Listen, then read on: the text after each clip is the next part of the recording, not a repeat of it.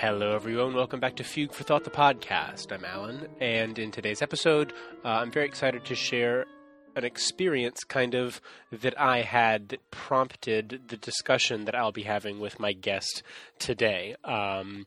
This past summer, I was able to attend a concert staging of the opera, Verdi's opera Otello, and it was a concert staging because our opera house in Taipei is under renovation, and so we have one annual opera staging every year, but I felt a little bit this year like we didn't get we weren't going to get the full thing because it was in the concert hall. However, I was wrong. It was a wonderful staging, phenomenal performance from the orchestra, from the performers, and I managed to get in touch with the stage director, one Mary Birnbaum.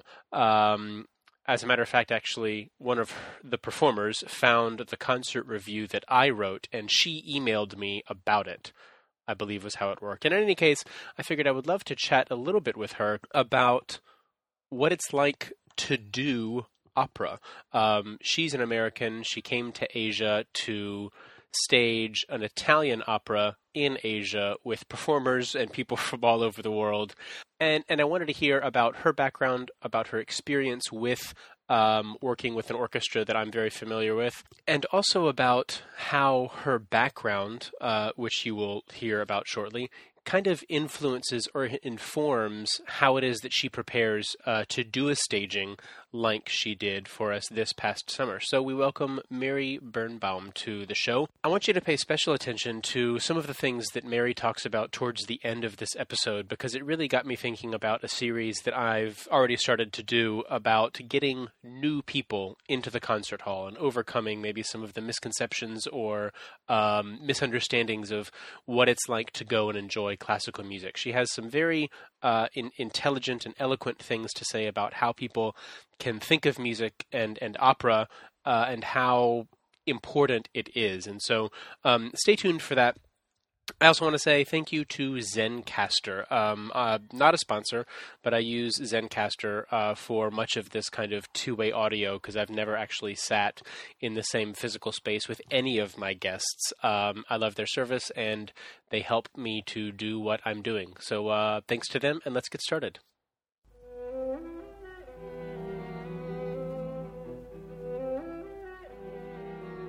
Mary Birnbaum, how are you? I'm so well. Thank you so much, Alan. It's so lovely to talk to you. It was very lovely to see your work. This was now about 3 months ago, yeah? This past summer in July. Yeah, in July at the National Symphony Orchestra in a semi-staged, basically staged version of Otello by Verdi, Joe Green. And Yeah. So how did you get involved with that from like 9,000 miles away? Oh, it's such a funny thing how jobs happen, and it really does go to show you that when you're meant to do something, there's a destiny element involved in it. So a couple of years ago, I had a wonderful meeting with a Korean agent named Kevin Park, who ends up he's also Xiao Cha Lu's agent, Maestro Lu. And he didn't know my work really. We had a wonderful conversation, and he said, they're looking for someone to do Otello in Taipei, in Taiwan. And I said, oh, that's great. I mean, at that point, I had never directed any Verdi. I had assisted on a production of Falstaff that was in New York at Juilliard. And I knew that I loved his writing and his composition, but I didn't quite know that Otello is the perfect piece yet, which I was about to find out. And Kevin said, I'll put your name in. We'll see if it can work out. And I said, okay, great. Not expecting it to come to anything. And I had been to China, to Hong Kong and Shanghai. In college, I taught English there. Oh, wow. Months. And it was one of those experiences that has stayed with me for so long because I just found it to be, there's something about the East that is very spiritual and just important to know about for me. I feel so connected to Asia. I don't know why. I can't explain it. I have no cultural lineage at all that would suggest that that's, in me. But for some reason, I get along really well with both Chinese and Taiwanese people. I love the food. I love the culture. I love how I can't read anything. I think that might be actually like really a relaxing thing for me. I love the language, the languages, the way they sound. Everything about it is so great. So I was praying in the back. That's all to say. I was praying that it would work out. And it did, weirdly. So I was free. They were still doing the show. And we started having these wonderful conversations. The staff of the orchestra, who is, as you probably know, are the most efficient and brilliant people ever. And I've never been in a process where they've been okay with loading in and out the set. I think it was like 4 times. Oh, wow. It was just an incredible, my first props meeting, and this almost never happens in a semi-stage production. You show up and you say, I want orchids. I want white orchids. They're like, do you want this kind of white orchid or that kind of white orchid? And that is just, it's unprecedented. So I was just in heaven. And doing the show was so fabulous. And I really learned that it is the perfect opera. It's such a good opera. And it really is an amazing conductor. So does that sort of answer your question? I think that's how it came. Yeah, that's awesome. Yeah. And I'm just realizing through like experiences like this and from other things, chatting with folks in the orchestra, like how early this kind of stuff gets going. Like this is not even I think for a lot of people, when they see an orchestra release something for the whole season, right? In the fall, we have the whole season planned up until the spring of the following year. People think, oh, well, they spent the summer kind of like rounding that out. Well, no, like those soloists were like maybe years ahead in planning. Yeah. And then I all of those things. Contract 2 years before the show. So it was on my calendar. We didn't start real work. I started preparation because I need a lot of time. I'm just someone who needs to read things over and over and over again, and listen to them a lot. I started preparation about a year out, and then we started all together with the designers and everything, probably about 7 months, February, of 2016. So it was actually, that part was actually relatively short, and it felt like we were getting stuff done on a pretty weekly level. And it seemed like Maestro Lou loves opera so much that he does a lot. Yeah. So, but those designers are fabulous, and they were so productive. And Kevin, the lighting designer, basically doesn't speak English. We communicated in grunts and sort of like head nods of like, good, and had 2 amazing translators too. But he's just such a pro that he made it look so stunning and did everything I wanted him to do. And more, of his own ideas. So it was really, really fabulous. And actually, I think that is the most, in today's day and age, the idea of opera as a place where cultures can cross. And it's okay to have an American director and a Canadian chorus master and a Taiwanese cast and a Russian Iago, and it's so powerful. Performing an Italian piece. Oh, performing an Italian piece. That's so powerful. And if we can, having conversations across culture is, I think, what music does best. And so that experience really typified why I'm in this. And it was just very profound, I think. And I think, you can feel it from the depth of the conversation, I think it can be felt from the audience. I went to the Met to see Tristan and Isolde last night, and they had set it on a battleship, and unclear what time period it really was. It was okay. The singers were insanely great, but the production... Was it Thomas Hampson? Was he on that? No, it was Renee Papa was the King Mark, but it was Renee Papa, Stuart Skelton, and Nina Stemma. So it was really good singing all around. But yeah, I was asking myself, what is the point of doing this story? Why are we, why do we take the time and energy and effort? And for me, because it feels relatively easy to get five singers in a room to me. It's more like, how do we rally this entire orchestra of people and get the set built and do all the things that's necessary to like really tell a story in space, an ephemeral story at that.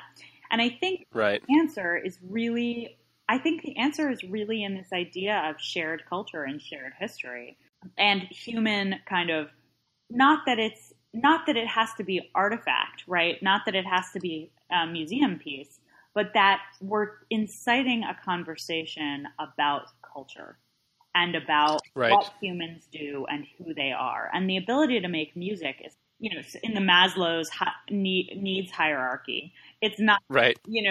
almost purely for enjoyment or fun. There's some kind of there's some kind of poetic necessity to it, but it's definitely like between food, water, and music. To stay alive, you might not choose music, although it might be way more fun to stay alive if you did. Well said. Yeah. Yeah, there's this amazing quote actually in an Anne Bogart. Do you know Anne Bogart, the director? Just so brilliant. She runs the City Company in New York, SITI. Okay. But they travel a lot, and they worked a lot with Suzuki in Japan. Okay. The Suzuki method, which is Yeah. also, it's a lot about stomping and kind of being physically present and creating Kinetic kind of. Exactly, yeah. So she says she starts her most recent book about acting out, which with a quote about, in a particular tribe in Africa, the function of the poet was to lead the tribe to water. And I just love that idea of the function of the arts is to remind us what's essential. It's not necessarily to be what's essential, but it's to remind us that we all share the same things. We share, and in Otello, the themes are so, deeply, deeply human. The theme of envy and the theme of, falling in love with somebody and trusting them, and the theme of believing your feelings so much that they become real, which I think is a really compelling thing. So, and there's a reason these stories have persisted for so long. That's not to say we can't do stories, but that's the idea. Right, but it's also, like you said, it's the exact reason why you can take an opera from Mozart or Haydn or Wagner, whoever, from 100, 200 years ago, and perform it in a culture like here in Asia that doesn't have that kind of culture like you would have in Vienna or other places. Yeah. And it still resonates because it's just part of the human existence of those kinds of things. Totally. And it actually might, and the hope, I think, for me at least, as a director and somebody who's working with these texts over and over again, is that the group of people in the room enliven the conversation and they bring their own, talking to some of the Taiwanese singers about the situations that the characters were in, was very different from talking to the Russian or talking to, or even talking to me. Sure. It's like everyone has their own take on what the story is. And I think where all those stories meet is the most interesting one. And that's the one that, opera, which is intercultural just by the nature of the importance of the musical language, which is an international language. Right. Is the perfect place for those conversations to happen, Opera was something that was a little bit difficult for me to get into because I usually listen to music on the go. Even if I'm focused listening, I'm listening, not watching. And for an opera, you want to be there and see it and experience it, and you probably need subtitles. So I talked a little bit with Mary about my first experience seeing a fully staged opera, Beethoven's Fidelio. And that led to a little more discussion about the impact that opera has on people and about a specific aspect of her staging of Otello here in Taipei. As a form, as a musical form, it was something that I had kind of come a little bit late to, from the standpoint of, it's much easier to put on a symphony or a Mozart piano concerto and you have 30, 40, 50 people on stage and kind of, it's not nearly as complex as an opera. It has to be kind of one of the most complete forms of art. I mean, it's stage, it's music, it's acting, it's everything. Yeah, that was what Wagner said, right? It's all Yeah. It's art. I mean, it's visual art too, because you kind of can't get away without having some sort of simulacrum of the music. I think really good opera directing makes you see the music, and therefore total synesthesia is possible. I have more praise for the Taiwanese designers, which is that I think they are more comfortable working in abstraction than most American designers I know. Really? Yes, it was very amazing to see how they went into the realm of the symbolic so easily, and particularly that projection designer, whose name is Ethan Wang, is really, really special and very gifted at figuring out what the essence of a scene is, the sort of spiritual essence of it, and then putting that on stage.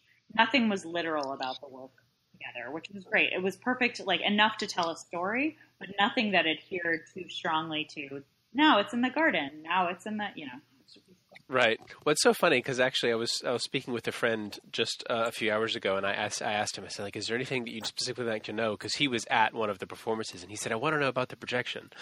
Yeah. Because it was a thing. At first, I didn't really even actually. I mean, you notice that it's hanging there, Right. but you don't notice that it's doing things, right. And it was such an integral part of the whole thing without being intrusive or distracting, which was so intentional. Yeah, I'm glad that you say that. So we had this idea. Hui Chen, the set designer, who actually was educated in New York at NYU, so she's incredible at English, and she's basically a native.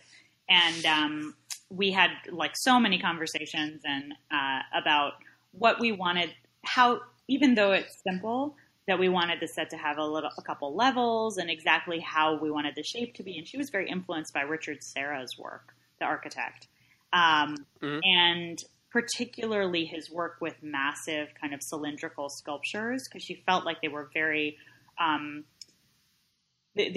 strong, but also there was a privacy about them that we were both really interested in having for this particular story. This idea that like there are so many scenes where they have to be having private conversations, and how do you do that in an open floor plan? So the other thing that we latched onto was this idea of a sail of a ship, which is basically what the projection screen was. The idea of the ship's sail that we get. And there's this whole theme throughout the show of the idea of vel, which is the idea of revealing in Italian. It's also the idea of a fabric, a handkerchief, like an old word for a handkerchief is a vel. The first thing we hear in the show is una vela, which is the sail of the ship. Yep. So that we have this idea of fabric that's constantly obscuring kind of what we're seeing in front of us, or then also revealing. And so we kind of embraced that idea to get to this level of what the projections actually were and when they were important. And we decided that the progression of the projections, that they started out pretty literal. We have a literal shipwreck, happening on the screen. We see water.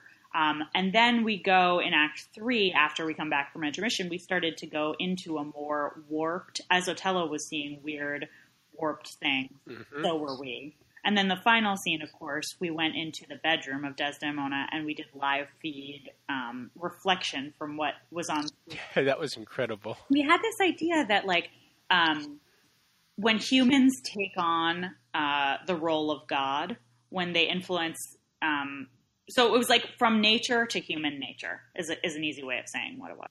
That was very surreal. It was amazing. I thought I was a little worried that it wouldn't work. And Ethan is so smart that it totally worked. And it was very beautiful, I thought, particularly with the costumes we ended up with, which were a group collaboration. And I think Mary had some specific challenges with working in this space that she produced Otello, because it was not in the opera house or a space that would usually have a pit and a full stage. It was in the concert hall. And so I thought that the use of space and making it all come to life was an interesting situation, but it was very successful.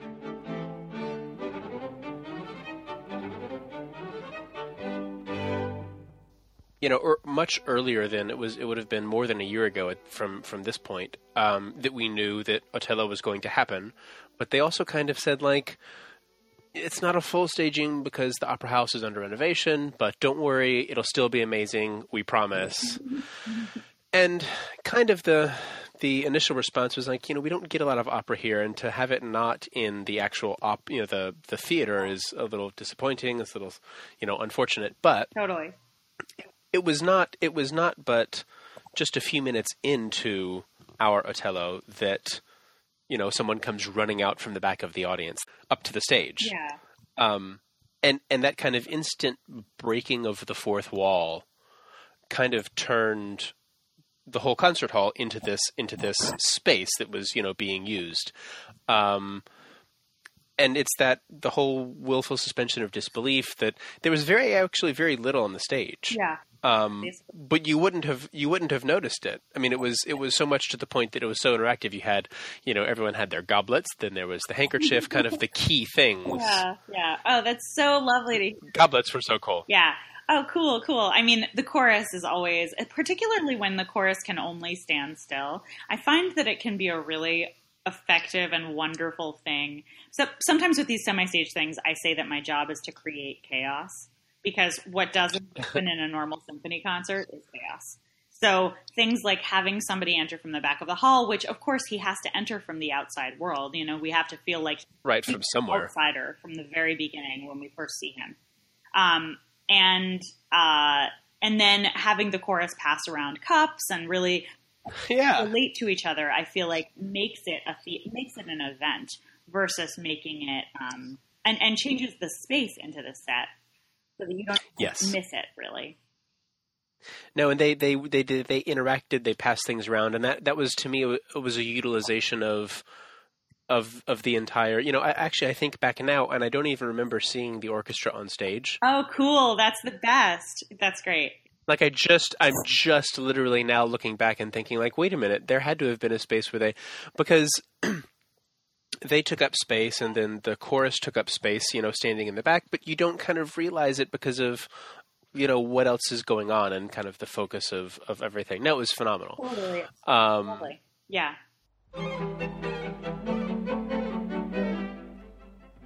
It always fascinates me, or kind of excites me, to find music people, professionals like Mary, or in a previous episode with Julie Comparini, of folks who have a background similar to mine and how that informs what it is that they're doing musically. So a background in linguistics or in English or literature, something like that, I think is very interesting, and it has clear connections with what it is that Mary's doing.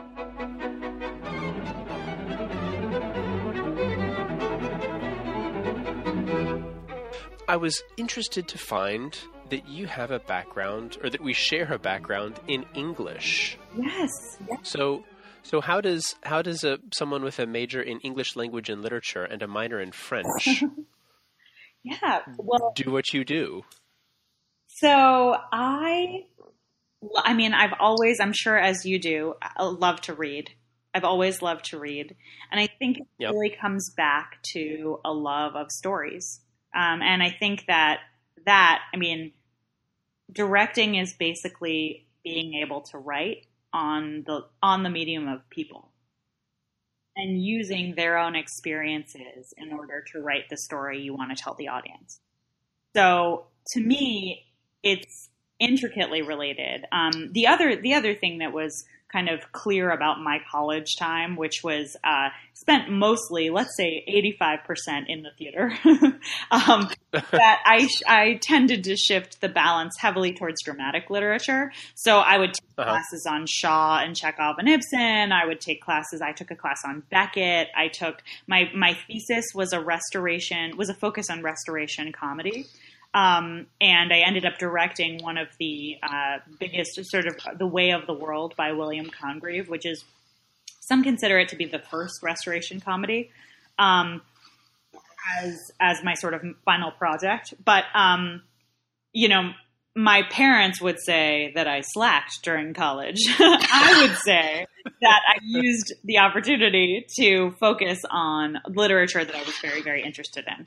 That said, I mean, I read so much still, and you have to, I think, particularly to do opera. I wouldn't trust seeing something that hadn't been fully researched. And by research, I mean reading the novels of the time and understanding the cultural landscape that this was emerging from. I think so much of that work that classical musicians have too, is to really make, Mahler said this great thing, tradition is about maintaining the fire, not keeping the ashes. Yes. And I think to really maintain the fire, I think you got to get into the framework of what the creators were experiencing at the time. And then, I think for the first time in the history of the podcast, Mary turned the tables and asked me a question or two. So has your English background, did you think at the time it was going to be useful to the rest of your career? My initial reaction would be to say no, but I did but I did know at least that it was a very broad approach with lots of application, right? So totally. Reading and writing. So you're an English teacher, and English teacher in America is very different than English teacher in China, right? Right. So English teacher in America teaches about stream of consciousness and English literature, and we're going to read this book and analyze it and that kind of thing. Whereas English teacher in China is like, these are verbs. Yes, exactly. Or any number of things. My kind of afterwards focus was more on foreign language and language acquisition and that kind of thing. I mean, seeing now as I live in Asia. But I can see, I mean, it makes sense, like you're saying, this fundamental idea of storytelling and of history and of making that all come to life, obviously is a fundamental part of storytelling in any way, especially with opera. But how is it that you approach kind of the musical aspect from the standpoint of the management of the interpretation musically? Yeah, well, my weakest sort of thing is music theory. So I always have to sort of cover my bases in terms of research there, because in all of these major pieces, these major operas, you have something really phenomenal and kind of paradigm shifting going on musically. Of course, in Otello, that is the idea that there's no overture, that it just starts in the middle of a storm in medias res. It's so cool. But so I have to really start to work on what's revolutionary about it. Then what I do is I listen to it. So I listen to it a ton of times, almost to the point where I'm a pretty musical person. I grew up singing and wanting to be a singer. So I can get tunes in my head pretty easily. And with Verdi, it's obviously very easy. Yep. I was just doing Bluebeard's Castle in September and Murder. But it ended up being that I could catch on. You keep phrases in your mind. And so I try to get to the point where it really feels kind of almost unconscious. And then I block out the entire thing. I make a staging plan. This is after I have a set, obviously. So the set is like based on instincts I have about the piece and what happens in the story and colors I find in the piece. And then I can make my staging plan and I block it pretty specifically, and put a lot of detail in. I either try to match the music in some way. I usually try to make what's happening in the music occur on stage. Or I consciously play against the music in some way. Mm-hmm. Either way, what I'm physically having them do it's intricately bound to the music. Sure. And I also know from my work with singers, which has been in, the past 6 years I've taught at Juilliard, I've taught acting there, to opera singers, that I know what singers can do. And I know when they're singing big passages, I know what is useful and what is not. And I also plan that in so that the singing of the piece, because I think many directors who come to opera from theater don't understand quite the amount of effort it takes to sing, specifically in an operatic style. And I think that sometimes movement really helps. And if you move them in the right way, if there is movement that flows into the music, that can actually really facilitate a beautiful vocal performance. But I'm always thinking about, like, acoustically, like, is it good to have them downstage? Is the set going to bounce sound off of it? Is it, how do I make an experience that is both acoustic and event?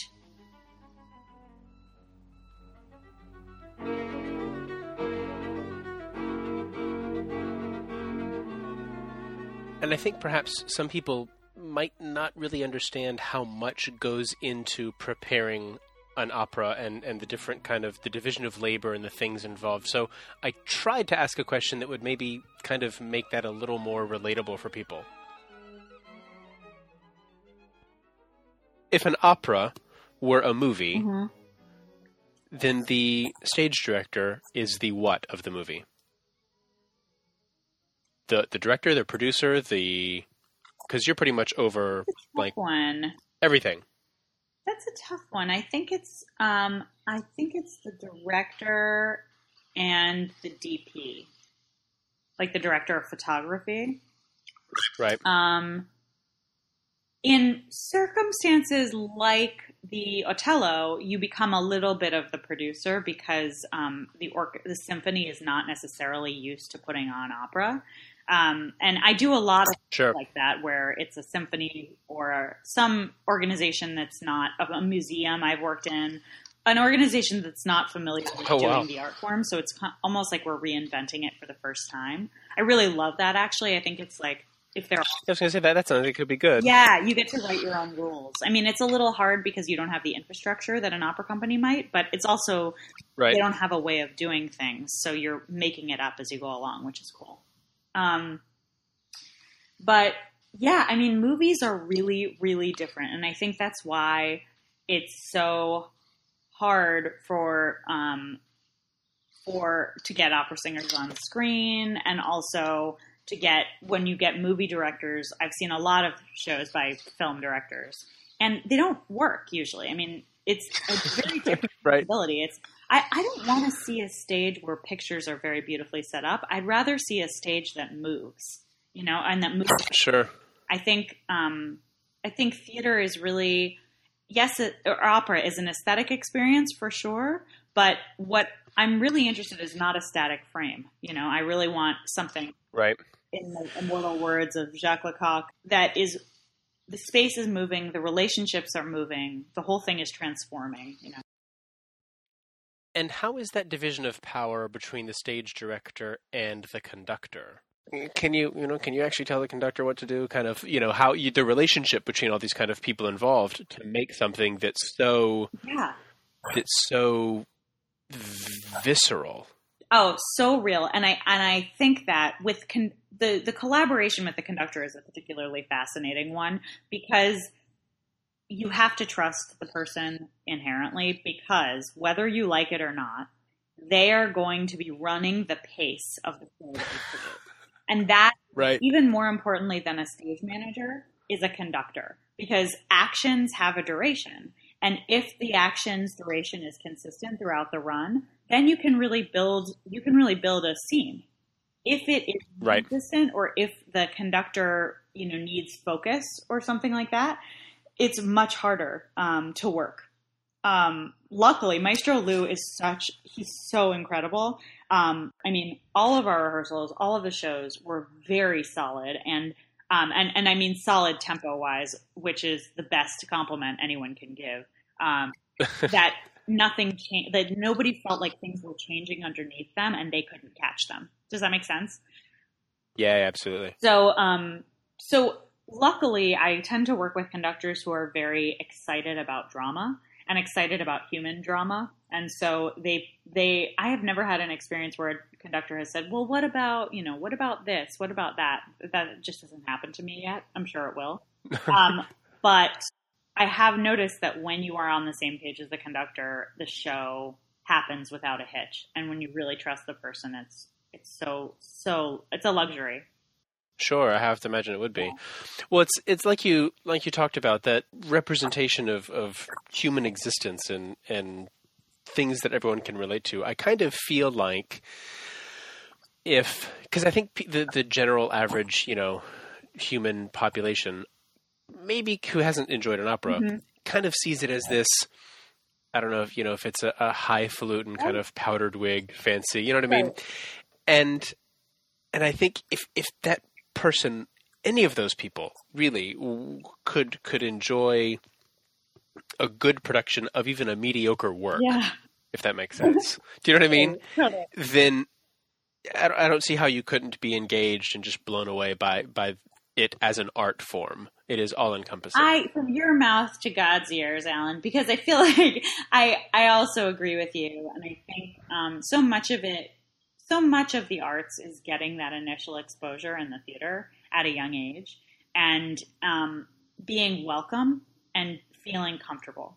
And if that is true, if it's not framed in a way that, this is exclusive, this is very hard to understand, this is whatever, then I think not only will the artwork kind of grow from the fact that it's got people from all different sort of experience bases interested in it, but also that the audience will understand that it's not supposed to be inaccessible. I think there has been, because of the sort of, I'm not going to blame it on the richness of thriving opera houses, but I think because there has been kind of a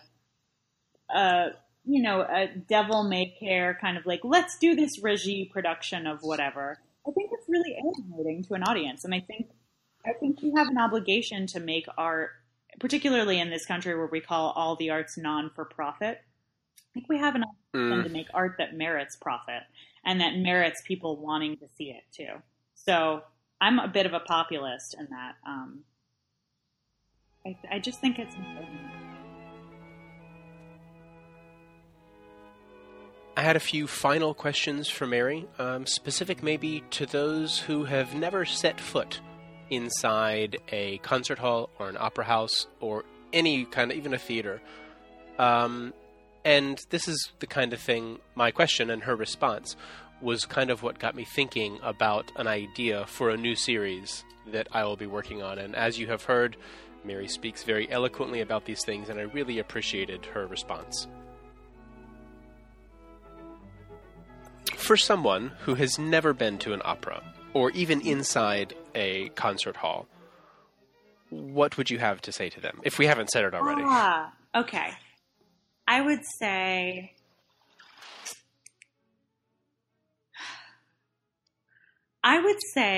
that you should take a chance and go to something that you don't understand, that you might not understand.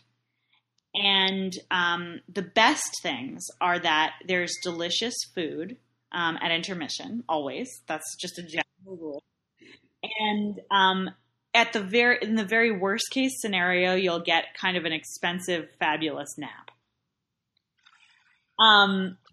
But in the best case scenario, your mind will be opened and stimulated. Your heart will be opened. You might understand something about the human capacity for love or compassion or any one of these sort of great hallmark emotions that you didn't understand in the first place. And I think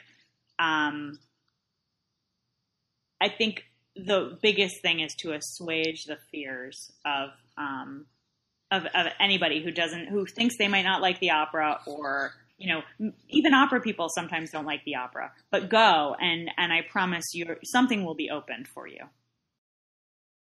And I actually think it's odd you mentioned the word fear, and I wouldn't have thought of that unless you had mentioned it. But I was just talking to same friend today who asked about the projection, about listening to new music. I said, like, if you go to a concert, then maybe you burn $50 or $60 or something on a concert ticket, which is actually much cheaper here. But that's a risk. But what risk do you have of just listening to music at home? And I don't know what the fear is of someone being at the opera house. Oh, but don't you understand that idea of, like, I mean, I completely empathize with this, of you don't go to this place usually, so going to a new place involves so much more, like, planning and Navigation. No, I do get and that.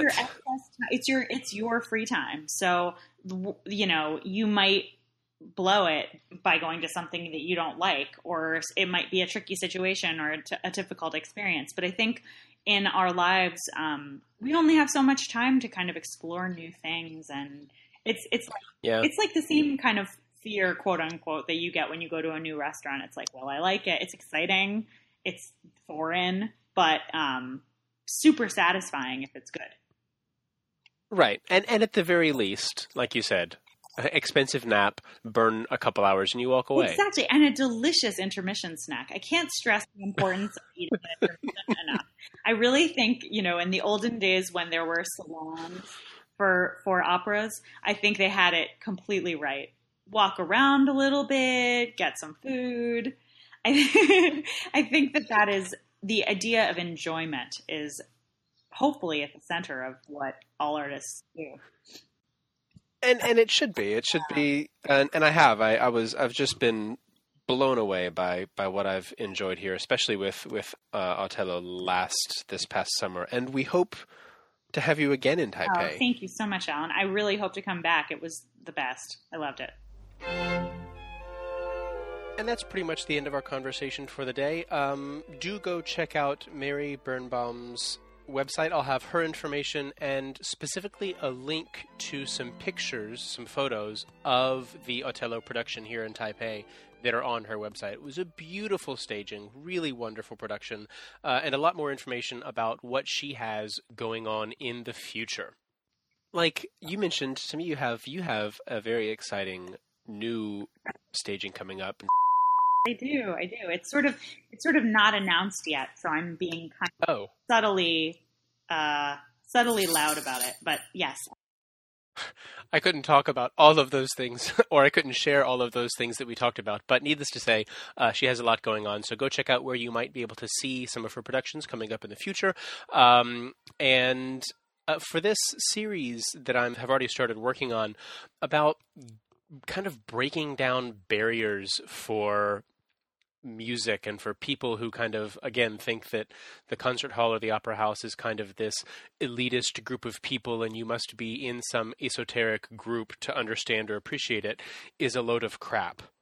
And a lot of the things that Mary said in this episode are such good expressions of the fact that anyone can go in and enjoy it with no background and have a really amazing experience. And so we have some wonderful interviews coming up with people about different ways and aspects of kind of how to invite more people and kind of promote this wonderful art that Mary and my other guests are working on doing. So look out for that.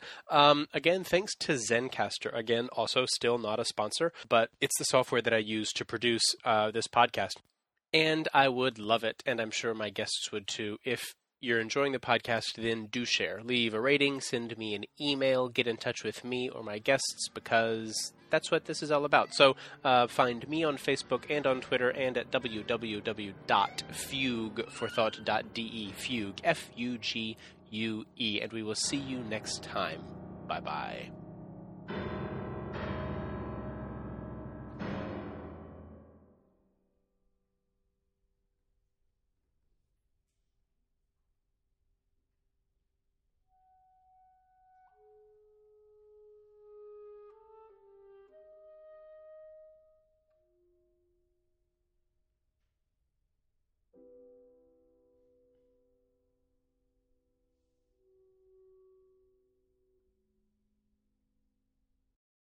Also, one more thing I forgot. The music, the string quartet music that you heard interspersed throughout this episode was Verdi's one and only string quartet. Couldn't find bits of the opera that I wanted to use, so we used his one and only string quartet in and out of the piece. Again, the music all comes from musopen.org. It's royalty free, and it adds a little extra something. Thank you. See you. Bye-bye.